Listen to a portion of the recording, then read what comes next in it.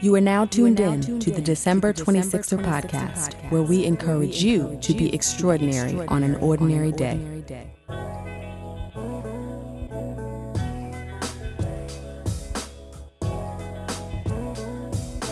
Hey, 26er family. Welcome to another episode of the December 26er podcast. I am your host, Delisha, and this episode features Sarita Gates. Sarita is an art collector, culture creator, and archivist committed to preserving hip-hop culture. Now, with titles like art collector and archivist, you probably have a preconceived idea of who Sarita is. You are also probably wrong. A native of Southside Jamaica, Queens, she originally went to New York City College of Technology with aspirations of being a chef. But she figured out in the first year that it wasn't for her. But Sarita didn't just change her major. She left altogether with an intention of charting her own course. Sarita's commitment to making her own way eventually led her to an opportunity to design a jacket for Polo. She would eventually go back to school to obtain her bachelor's degree in urban youth culture, but she's still doing things her way. She has masterminded creations like Yo Stay Hungry, a live culinary competition that bridges hip-hop with food and beverage, and wrote a book about social entrepreneurship for the millennial generation. After a conversation with famed filmmaker and writer Dream Hampton, Sarita set her sights on a new career as an archivist. She's now completing a master's degree in this space, has founded the Gates Preserve, and has engaged in archival work for feature documentaries and films. And that is just the tip of the iceberg. So take a listen and enjoy. Sarita. Yeah. What's up? What's up?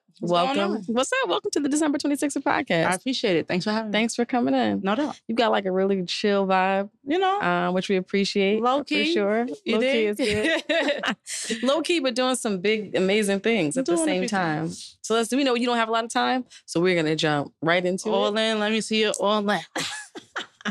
Who is Sarita Gates? That's a good question. Sarita Gates is a daughter, a granddaughter, a friend, a hip-hop archivist, preserver of the culture. Mm-hmm. I am committed to creating what's missing in the culture. Specifically, I am... Damn, who is Sarita Gates? That's good. It's like... Yeah. We come in hard from the beginning. Yeah, who is Sarita Gates? Sarita Gates is an auntie. Mm-hmm. I try to be of service. I believe in gratitude. Mm-hmm. That's a little bit of what I would say who I am. Okay, so I want to call out the preserver of the culture. And the reason that I want to bring that out is because you hear that term from people who have been in the game since the beginning. Yeah, right? Of like, sure. If we just speak to hip hop specifically, and like the cats who are like 50 and over. Yeah, that's like all of them. Yeah, like speak to that. Like we're preserving the culture. Yeah. These young kids don't get it. You are not 50 and over, obviously. Nah, if I was, I look mad good. My jeans are popping. So what drew you to that mission? Absolutely. So my grandmother died. Jessie Mae Jones Doherty died when I was 21, like 3 days after my 21st birthday. And so she, not to get in this whole long drawn out story, but she had dementia. And so when I went back to college, I had dropped out and got kicked out at the same time. When I went back to college, I found myself taking classes, chasing after her. Like I wanted to know more. Like she was a part of the Great Migration, born in 1926, moved from Greensboro, North Carolina to Harlem, and then Queens, et cetera, et cetera. So that's kind of like maybe like 10 years ago. Well, damn, I turned 21. Mad years ago, whatever. And so significantly later, just thinking about how I got introduced to hip hop, period. So I think it was 90, it had to be 96. My uncle had an SC400 cream Lexus. Mm-hmm. And I'm at my grandmother's house chilling on the steps and I hear, it's the Jeeps. The Lex Coupes, the Beamers in the bed, like blasting from his Lexus. Him and my cousin walk in. He has on a Versace silk shirt with the matching shades, and she has on a DKNY bodysuit. And I'm like, hey, listen, I don't know what this is, but I need to be down. Period. At 8? At 8. And so, as I got older, just thinking about the work that Misa Hilton has done, June Ambrose, et cetera, et cetera. So I'm like, so that's the thing that I'm like, oh, let's hold that. So you combine those two a few years later, and I'm like, listen, thinking about jazz, thinking about how it's often that other people are telling our stories, we got to preserve our stuff. Like, it's important that we archive, that we digitize, that we curate our stories in such a way that it lasts forever, period. Especially around hip hop. Hip hop was not supposed to last. Like, hip hop was not supposed to be a thing. Right? So I'm like, yeah, this makes sense. So a few years later, just doing a documentary about hip hop journalists, which I'm sure we'll talk about in a few. One of the journalists, woman named Dream Hampton, brilliant, the God, she was like, yo, you're like a hip hop archivist. And I'm like, what's like, let me go to the Googles and I Google archivist. So I'm like, oh, this is interesting. And then I see Beyonce's Lemonade. And I believe all of the answers are in the acknowledgments and books and in the credits and films. Beyonce got an archivist. So now I'm like, yeah. Oh, this is really interesting. So I was like, oh, I need to meet her. Shout out to Britain one time. Which led me, and then during that time, not only was I like collecting magazines, I was collecting artwork, photography, et cetera, et cetera. So I'm like, oh yeah, this archiving thing is interesting. And as you know, being on social, yeah, we for the culture, preserving the culture. I'm like, yeah, I want to do that for the rest of my life.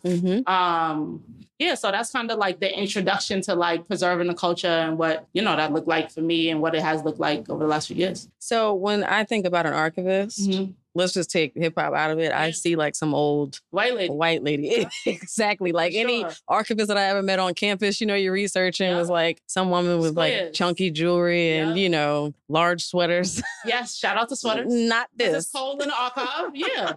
Yeah, absolutely. I mean, I love telling people I'm an archivist because I look like this, right? Like, and I'm in the archive like this, like hoodie, maybe not a hoodie. Like the last thing you would think I was an archivist. But I think it's important for people to see me in my true self, like, you know, how I move through the world like this, so that young people in particular have another frame of reference, right? They could be like, oh, nah. Because when I'm speaking to young people, the first thing they're going to do is going to like, look at me up and down. Oh, what shorty got on? Oh, wait, she got on the Air Max 97. I got those. She got a crystal. She know about them, et cetera, et cetera. And then when I tell them I'm an archivist, they're like, so what's that? You know what I'm saying? So I think, you know, just my fit or how I move through the world allows young people to now have an archivist as a possibility for what they want to do in the world. So take me back to, what school were you at? Hunter? Yeah. Or is that where you started? Nah. Okay, so where did you start? Started at City Tech. Yeah. How did you end up dropping out / getting kicked out? Yes. Yeah. Well, first of all, what were you majoring in? So I wanted to be a chef. Really? Yeah. Okay. I wanted to be a chef. In high school, I was like my first entrepreneurial venture, I was selling popcorn in like 4th grade. Okay. The snacks and after school was trash. So in high school, I was like selling cakes and, you know, a bunch of stuff. So I was like, oh, I want to go to culinary art school. I really want to do this. And so I went to City Tech to be a chef. And I kept failing the algebra placement test. And I knew at that time, I was like, yo, this school, can I curse? We try to keep it to a minimum on here, yes. Cool. Yeah, this school situation is not working out. And so I was like, and because I kept failing the test, I'm like, yeah, this is not really for me. So I got kicked out because I kept failing the test. But I was like, yeah, I'm But you had already established that that's not what you wanted. This is not it for me. And so, yeah, I did 1 year at City Tech. Then I was out. So what was the next step for you after you left there? I had to figure it out. Like my mother made it very clear, you are not chilling on my couch, not doing anything. Like that doesn't work. But you know, the stars aligned. Super grateful. I found some young people that look like me. So I used to wear mad polo. Mad, like borderline, like low life without boosting, right? And so during that time, like I had transferred from wearing a lot of polo to a lot of rugby, which is same brand, just, you know, different joint. Kanye West had this line, oh, the polo rugby, it looks so nice. How can something so wrong make me feel so right? I was like, oh, I need to find out where the store is. So it was during that time, I saw some young people that look like me on polo.com, which never happens, right? So I called the polo corporate office. They connect me with this dude, Oscar Cohen, brilliant head of corporate responsibility, also having to be Ralph's best friend, who connects me to this dude named Devon Bradley. Devon Bradley runs this organization called Team Revolution. He connects me with Devon. I speak to Devon. Devon like, yo, you ready to change the world? Wait, pause. Yeah. You just called Polo. Yeah. And what did you say when you called? I saw this thing online. How can I be down? Like, so context also matters, right? So I grew up with my uncles telling me to call places to get stuff for them. So my uncle be like, yo, call a Gucci store, order me the sneakers in the size 13. So I was already familiar with calling places and getting information that I needed. So yeah, I called them. I don't remember exactly what I asked for, but I'm sure it was like, I saw some Black kids. Yes. Can I get that? Like, how do I be a part of this thing? So yeah, I was super grateful. They connected me with Oscar, then connected me with Devon. Devon like, yo, you want to change the world? I'm like, cool. I'm trying to get fly, period. All this change in the world mess, that's cool. If that is the byproduct of what happens, great. They connect me with Devon. You know, he has this program called Polo Fashion Business School, in which his organization partners with Polo. Yeah, I was a part of that. I ended up designing a limited edition jacket for Polo Ralph Lauren, and kind of like the rest was history. Yeah. Who just makes a phone call, right? I don't know. Gets connected to this person, to this person, to this person, and then ends up designing a whole jacket. A whole jacket. I was like 18, like straight out of like high school. But had you had any experience in what? Fashion design? Nah. My whole commitment in life during that time was to get fly. Period. That's all I wanted to do.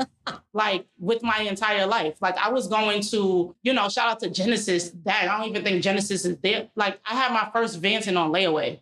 My first mink coat on layaway. Like, you know, I was committed to fashion. Like, that's what I wanted to do. So when I got the opportunity, I was very clear when I got in the building at Polo. I was like, y'all will remember me forever. Period. So you designed this jacket. Yeah. Then what happened? Then what happened? It feels like so long ago. So I was doing like community service projects with Devon's organization. I did like a mural. We had like a bunch of really legendary graffiti artists. We had Cope 2, Two Fly, Indy, Serum from YNI.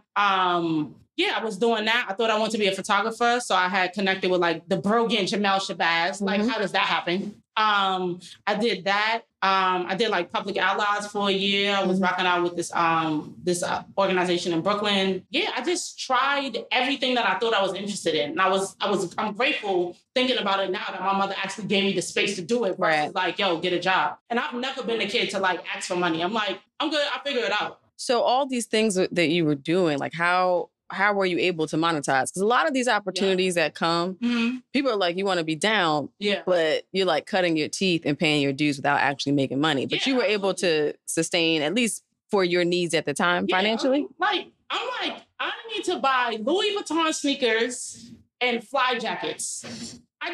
So all my money was clearly going to clothes, but how I was able to like sustain myself, again, I've always been a hustler. Like I've always figured it out. So I'm sure I was selling cakes, sure I was selling lasagna. I'm sure I was like, it was during that time I learned about like running programming for like teenagers. Yo, the first program I ever ran, I was getting paid $100 an hour. I was like 19. $100 an hour at 19 and you had left college. Peace out. So I'm like, if I could make $100 an hour, I only really need to work 10 hours. $1,000 a week at like 18, 19. Right. That's dumb. So I was like, oh, this is cool. Bet, let me just figure out how I can finesse mad situations. Because I was doing the murals. I was like, oh, people can actually pay me to get walls because now I know how to get a wall. Graffiti artists need walls. So I think forever I've always been like, all right, what's the problem? How can I create a solution for the problem? If I create a solution for the problem, I can get bread. Everybody eats me. So you're eating off all of these different lanes. And also, let me be clear, a lot of them I did for free, right? Like I did my mural for free. I was doing this Polo Fashion Business School program. We didn't get paid for that. I was doing Team Revolution. We didn't get paid for that. I didn't get paid for mad stuff. But I was like, listen, this is what I'm interested in. I'm good. You don't gotta pay me. I'll figure it out. So if you're hungry, you'll move like you're hungry and you'll figure it out, you know? And I didn't have any responsibility. Like, you're home, right. Rent, like, you know what I'm saying? I know that's a real thing for a lot of people. But yeah, I was grateful I didn't have no responsibilities like crazy. I was paying my phone bill. Right. Like during that time. Oh, to be like that age again where all you had was a phone bill. That was it. Phone bill, getting fly. So how many years were you on this program? Like how many years were you just kind of bouncing around before you discovered this archivist situation? Forever. This archivist situation happened like last year. So So from age 18, 19 to age 31, you were just like kind of hustling, finding different opportunities. Yeah, absolutely. And just creating what I thought was missing. So like in 2014, I was rocking out with this school in Queens. Shout out to August Martin one time. I created like Yo Stay Hungry, which is a live culinary competition that bridges hip hop with food and beverage. I did that. I've done so many things, and not to like, oh, I've done so many things, but I was like, let me just do all the things. Like I was writing for an online hip hop publication called Carter. I created my own magazine called The Score. I was doing, I was supporting this woman named Esther Armour, super brilliant, with her radio show on WBAI. I launched my own segment on her show called History Means Hip Hop. I was one of the founding members of like Travel Noir. I'm like, what else? Oh, the program I was rocking with in Brooklyn when I was a public ally, we got like maybe over 500 young people tested for like HIV, which was dope. So I ended up winning Glamour Magazine Top 20 under 25. I was just doing mad stuff. And what? I dropped the book when I turned 25. That was cool. And what was the book about? It's called Just Because Aha Moments to Inspire the Next Generation of Change Makers. So it was about social entrepreneurship and millennial generation. So you're doing all these things. Like, what is your mom saying? Is your mom like, this is cool? Or is she like, are you going to go back to school at some point? Nah, my mom's is with it. My mom's is like, she's out of trouble. She's not asking me for bread.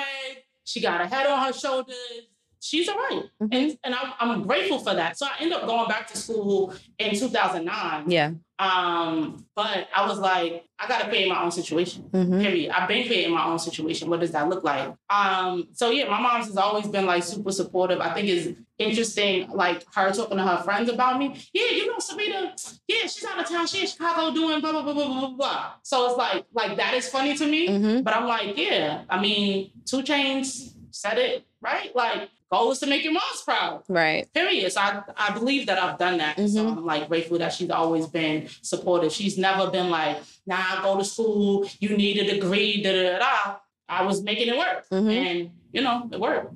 Yes. So it definitely has worked for you. Wouldn't have been saying. But one of the things that people talk about as a barrier to entry with like having these crazy ideas that they want to execute is, I don't have capital. How do I put on an event? How do I curate this? How do I launch this? Let's take Yo Stay Hungry for an example, this live culinary competition. You're out here doing things for free, making money where you can, but you're putting on whole events at the same time. So how did that come about? And how are you able to actually execute without, say, deep pockets? Yeah, absolutely. So how it came about was essentially because I knew the school had a culinary academy.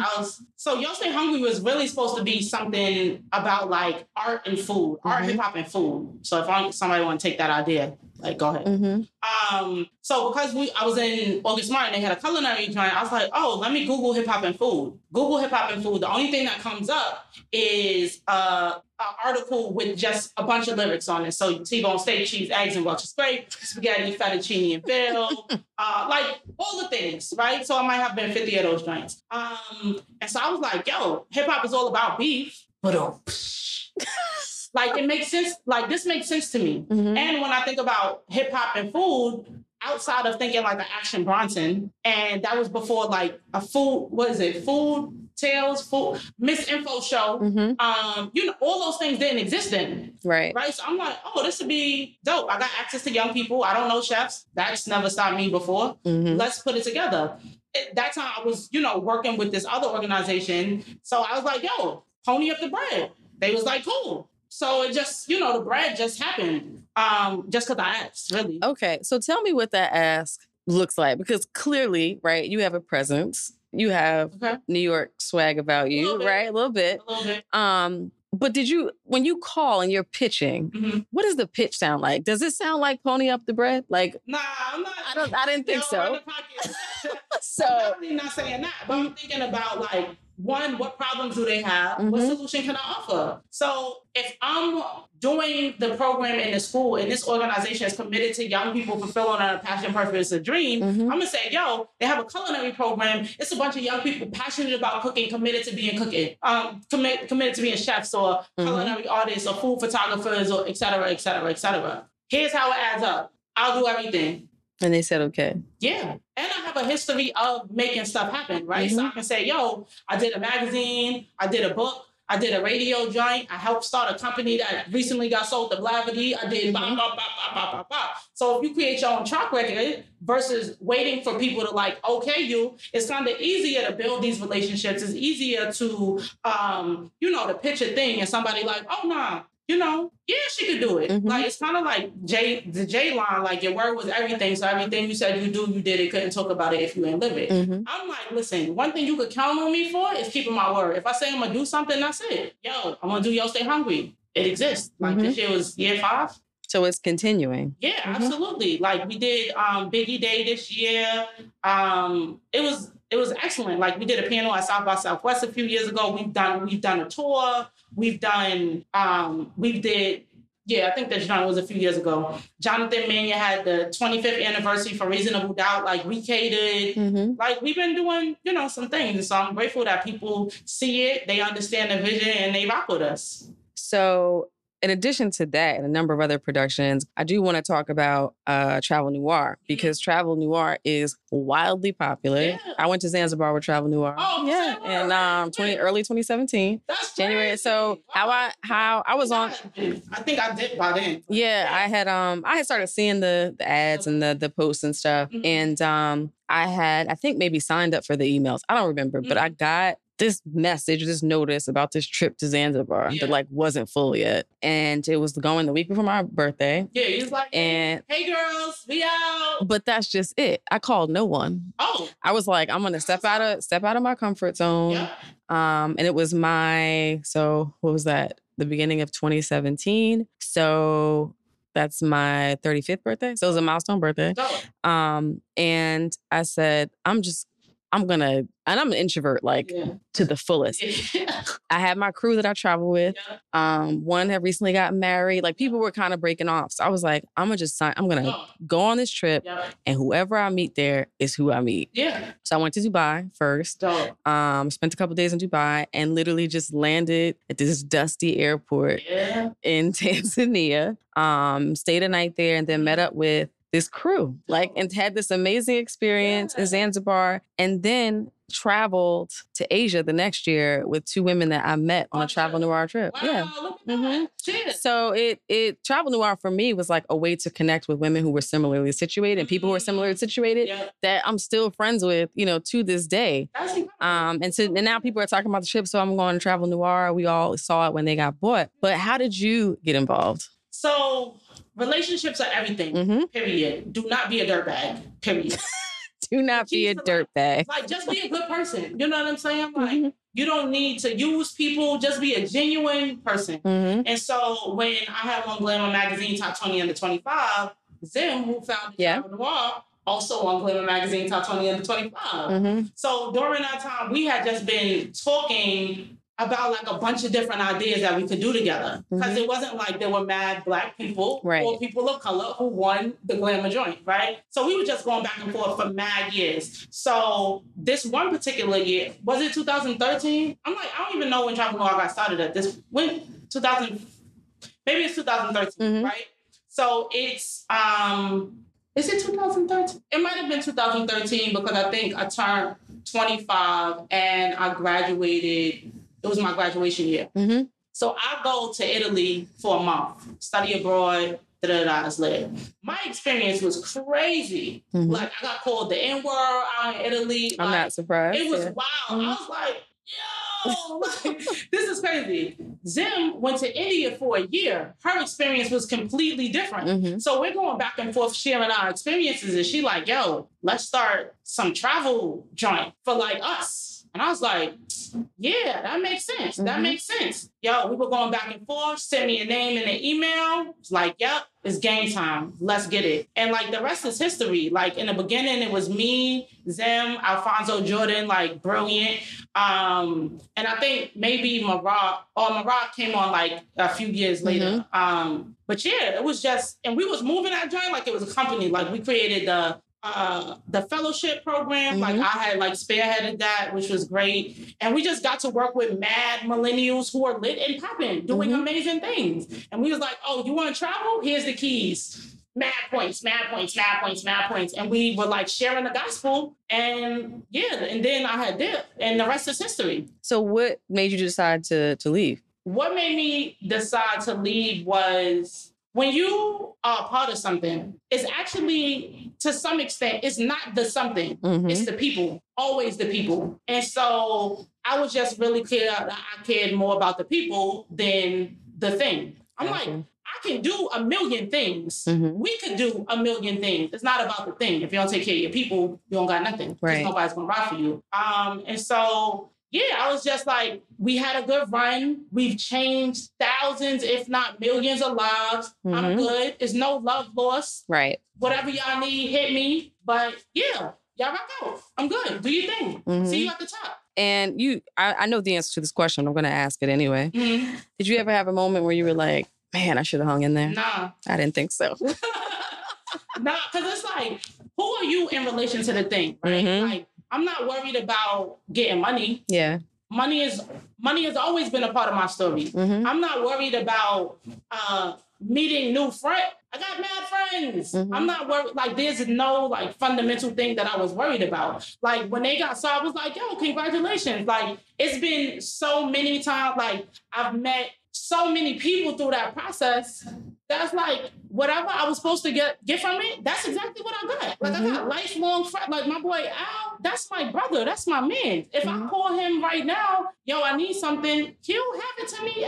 Like, that's been true for years at this point. So, it's no regrets that I have. I don't regret leaving. I think what we started together was brilliant and important and necessary. And we actually shift the culture. Nobody was doing... Yo, Evita from No Madness, killing it. Right. It was like Evita from No Madness. It was Kenji who was doing Passport Life, and it was us. You know, it's like that line, only dudes moving units is M Pimp juicing us. That's literally what it was. And Evita is killing it, and is still killing it. Shout out to E one time. But we were doing something different. You know what I'm saying? And when you're doing something different and innovative, and nobody else is doing it the way you doing it, you like... Does this work? Like, people rocking with it? Like, I got a screenshot. I have all the screenshots. When we had 500 followers at Travel Noir. Wow. When we had 0 followers. I remember when, I got the email when we named it Travel Noir. I remember, I have all those memories. It's nothing for me to regret. Right. At all. Be great. I got to say that I was a part of that. Like, that changed the game. I was grateful to be a part of that. And let me just say you are an archivist because the way you have weaved in hip-hop lyrics throughout this conversation is like expert level. But let's fast forward. You discover this world of archivists after hearing the word from the great Dream Hampton, who's also the mastermind behind Surviving R. Kelly. Brilliant work. Changed the conversation around R. Kelly from that docuseries. So how did you go from being an archivist, this is what I want to do, to I am an archivist? I just said it. Period. And then every time I say a thing, like, it's a joke. Like, I laugh at kind of like myself because I'm like, if I say a thing, that's it. That's the thing. I said I was a hip hop archivist before I even went to school for archiving. Just because I said it. You know what I'm saying? If I'm like, you know, it's kind of like when, not necessarily you're from around the way, but if I'm telling everybody I'm the flyest on the planet, nobody is more jiggy than me, you are the thing until you decide you're not. Wayne came up in the game, and while Wayne has killed it for so many years, Wayne was like 14 saying he was the greatest. Right. So when Wayne is the backbone behind a Nicki, a Drake, a Lil Chucky, et cetera, you like, wow, I guess he is the greatest.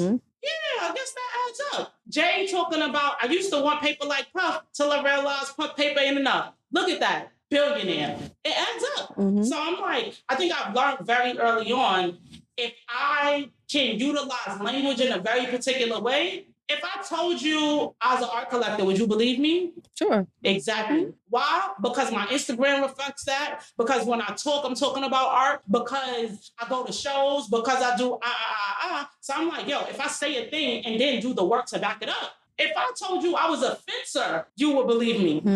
Because I got the receipts. So I'm like, oh, I can just copy and paste that for the rest of my life. Hey, archivist, what up? So you discover this world And then you decide to go to grad school. Yeah. For this. Yeah. So you are pursuing, let me make sure I get this right, a master's degree in moving image archiving and preservation from NYU. Yeah. From NYU at that. Yeah. So great school. Dream went there. Maddie C from The Source went there. Mimi Valdez graduated from NYU. So it's not too shabby at all. Not bad. But what does that degree entail? Knowing how to make sure stuff lasts forever. Literally, like, it's a super rigorous program. You're taking like 16 credits. Shout out to the whole MIAC crew. Yeah, it is hella rigorous. But I'm grateful to be a part of the program. What I got cooking for this thesis, it's gonna be a problem. Oh, I'm sure. Be a problem, but yeah. But you're not just studying this. You are working as an archivist now. Yeah, live it. Yeah. So, what does living it look like for you today? So living it looks like I got something cooking. Not gonna talk about it. Okay. But we got some things cooking. But yeah, I have a personal collection that has over like 2,000 pieces that range again from photography, visual arts, a whole bunch of stuff. We acquired some other collections. And I've supported people with their actual collection. And talk about that a little bit, the support work that you've done. Yeah, absolutely. So it's like, listen, say, I'm trying to think of as an example. Say Misa Hilton, right? Her body of work is crazy. We could talk about Kim, Mary, people don't know it, Jodeci, Foxy Brown. Like, Misa touched everybody, right? So I'm like, does she have all of her work in one place? Is it digitized? Is it maybe in an institution? Is it categorized? Is it itemized? Where does it live? Is it in a box? Is it in somebody's attic? Is it in a basement? Is it in a garage? That needs to live somewhere. You know what I'm saying? So it's essentially chopping it up with people or institutions, companies, et cetera, and being like, yo, what you want your legacy to be?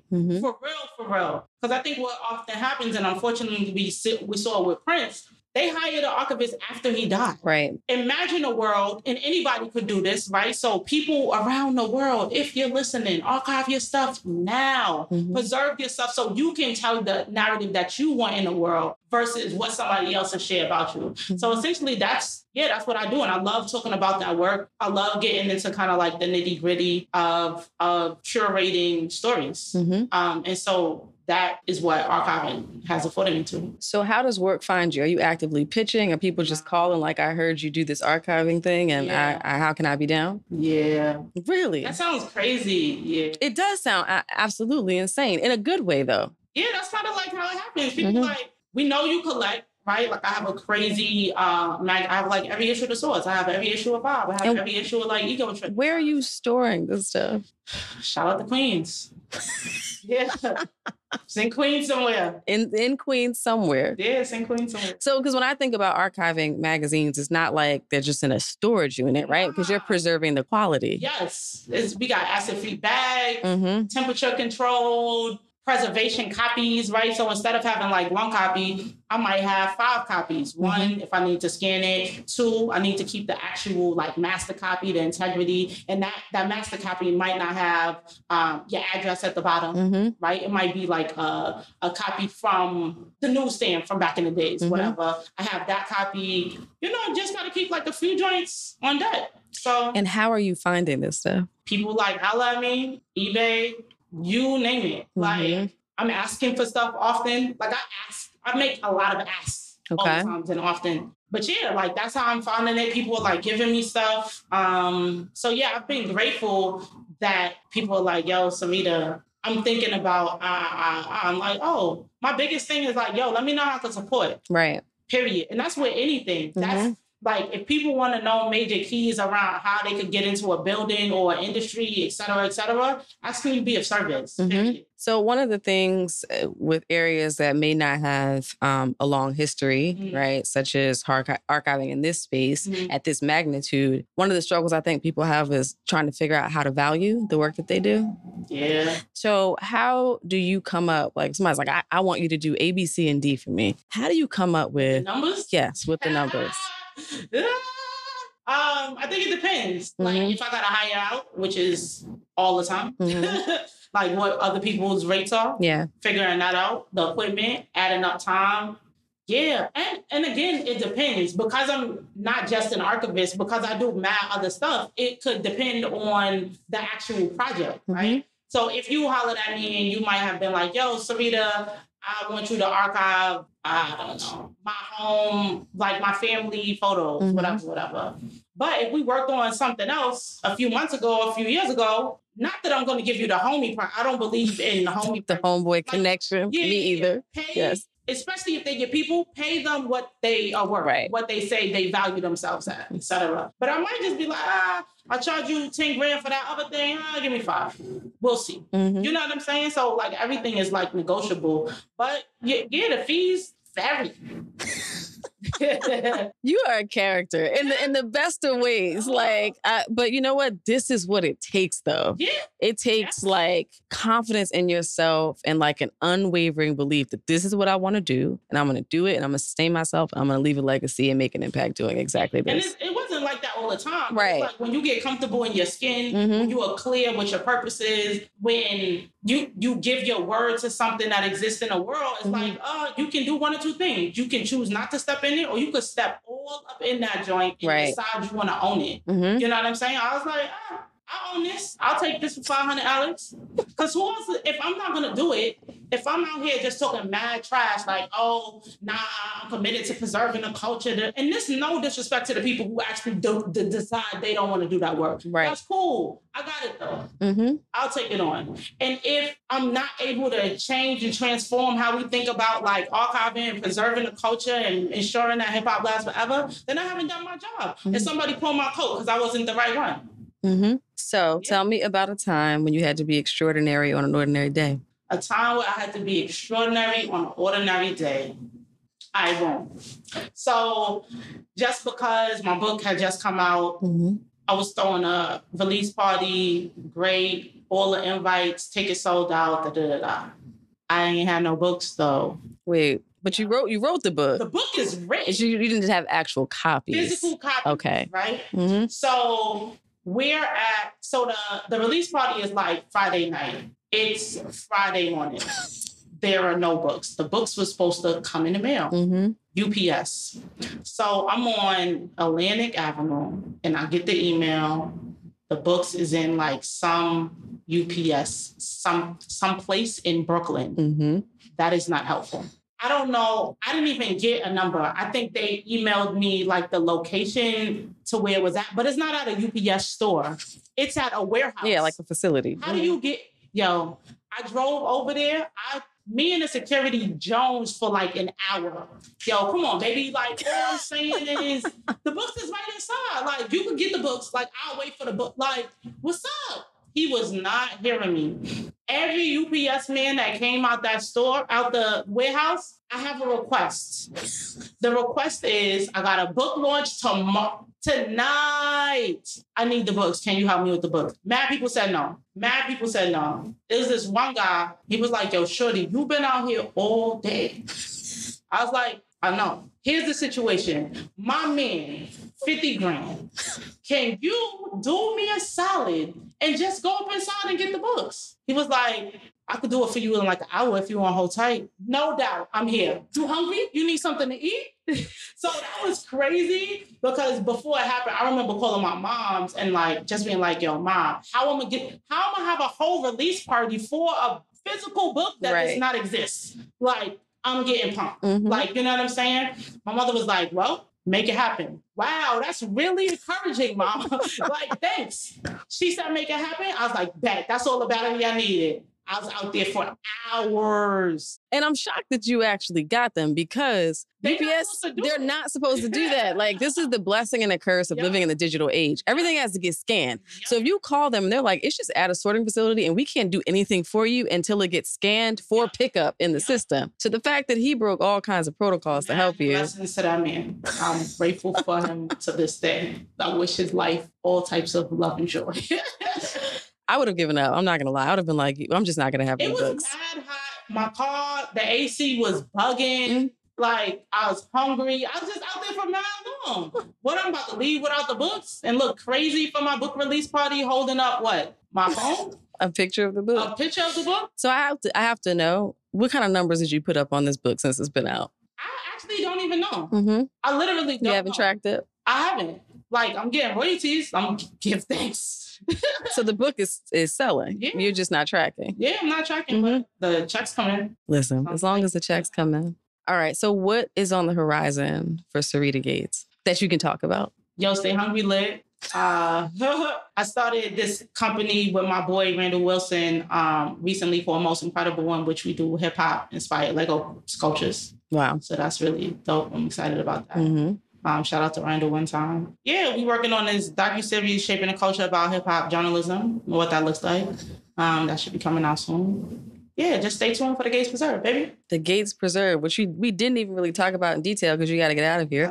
But in a blurb, what is The Gates Preserve? Don't believe it's just watch. That's what it is? Know that we are committed to archive and preserve the hip-hop in such a way that lasts forever. Okay, got it. And where can people find you online? The Googles. Spell your name for the people. SYREETA, Gates like Bill. Got it. You got money like Bill one day? Just call me Philly Collins. I feel $1 billion is in the end.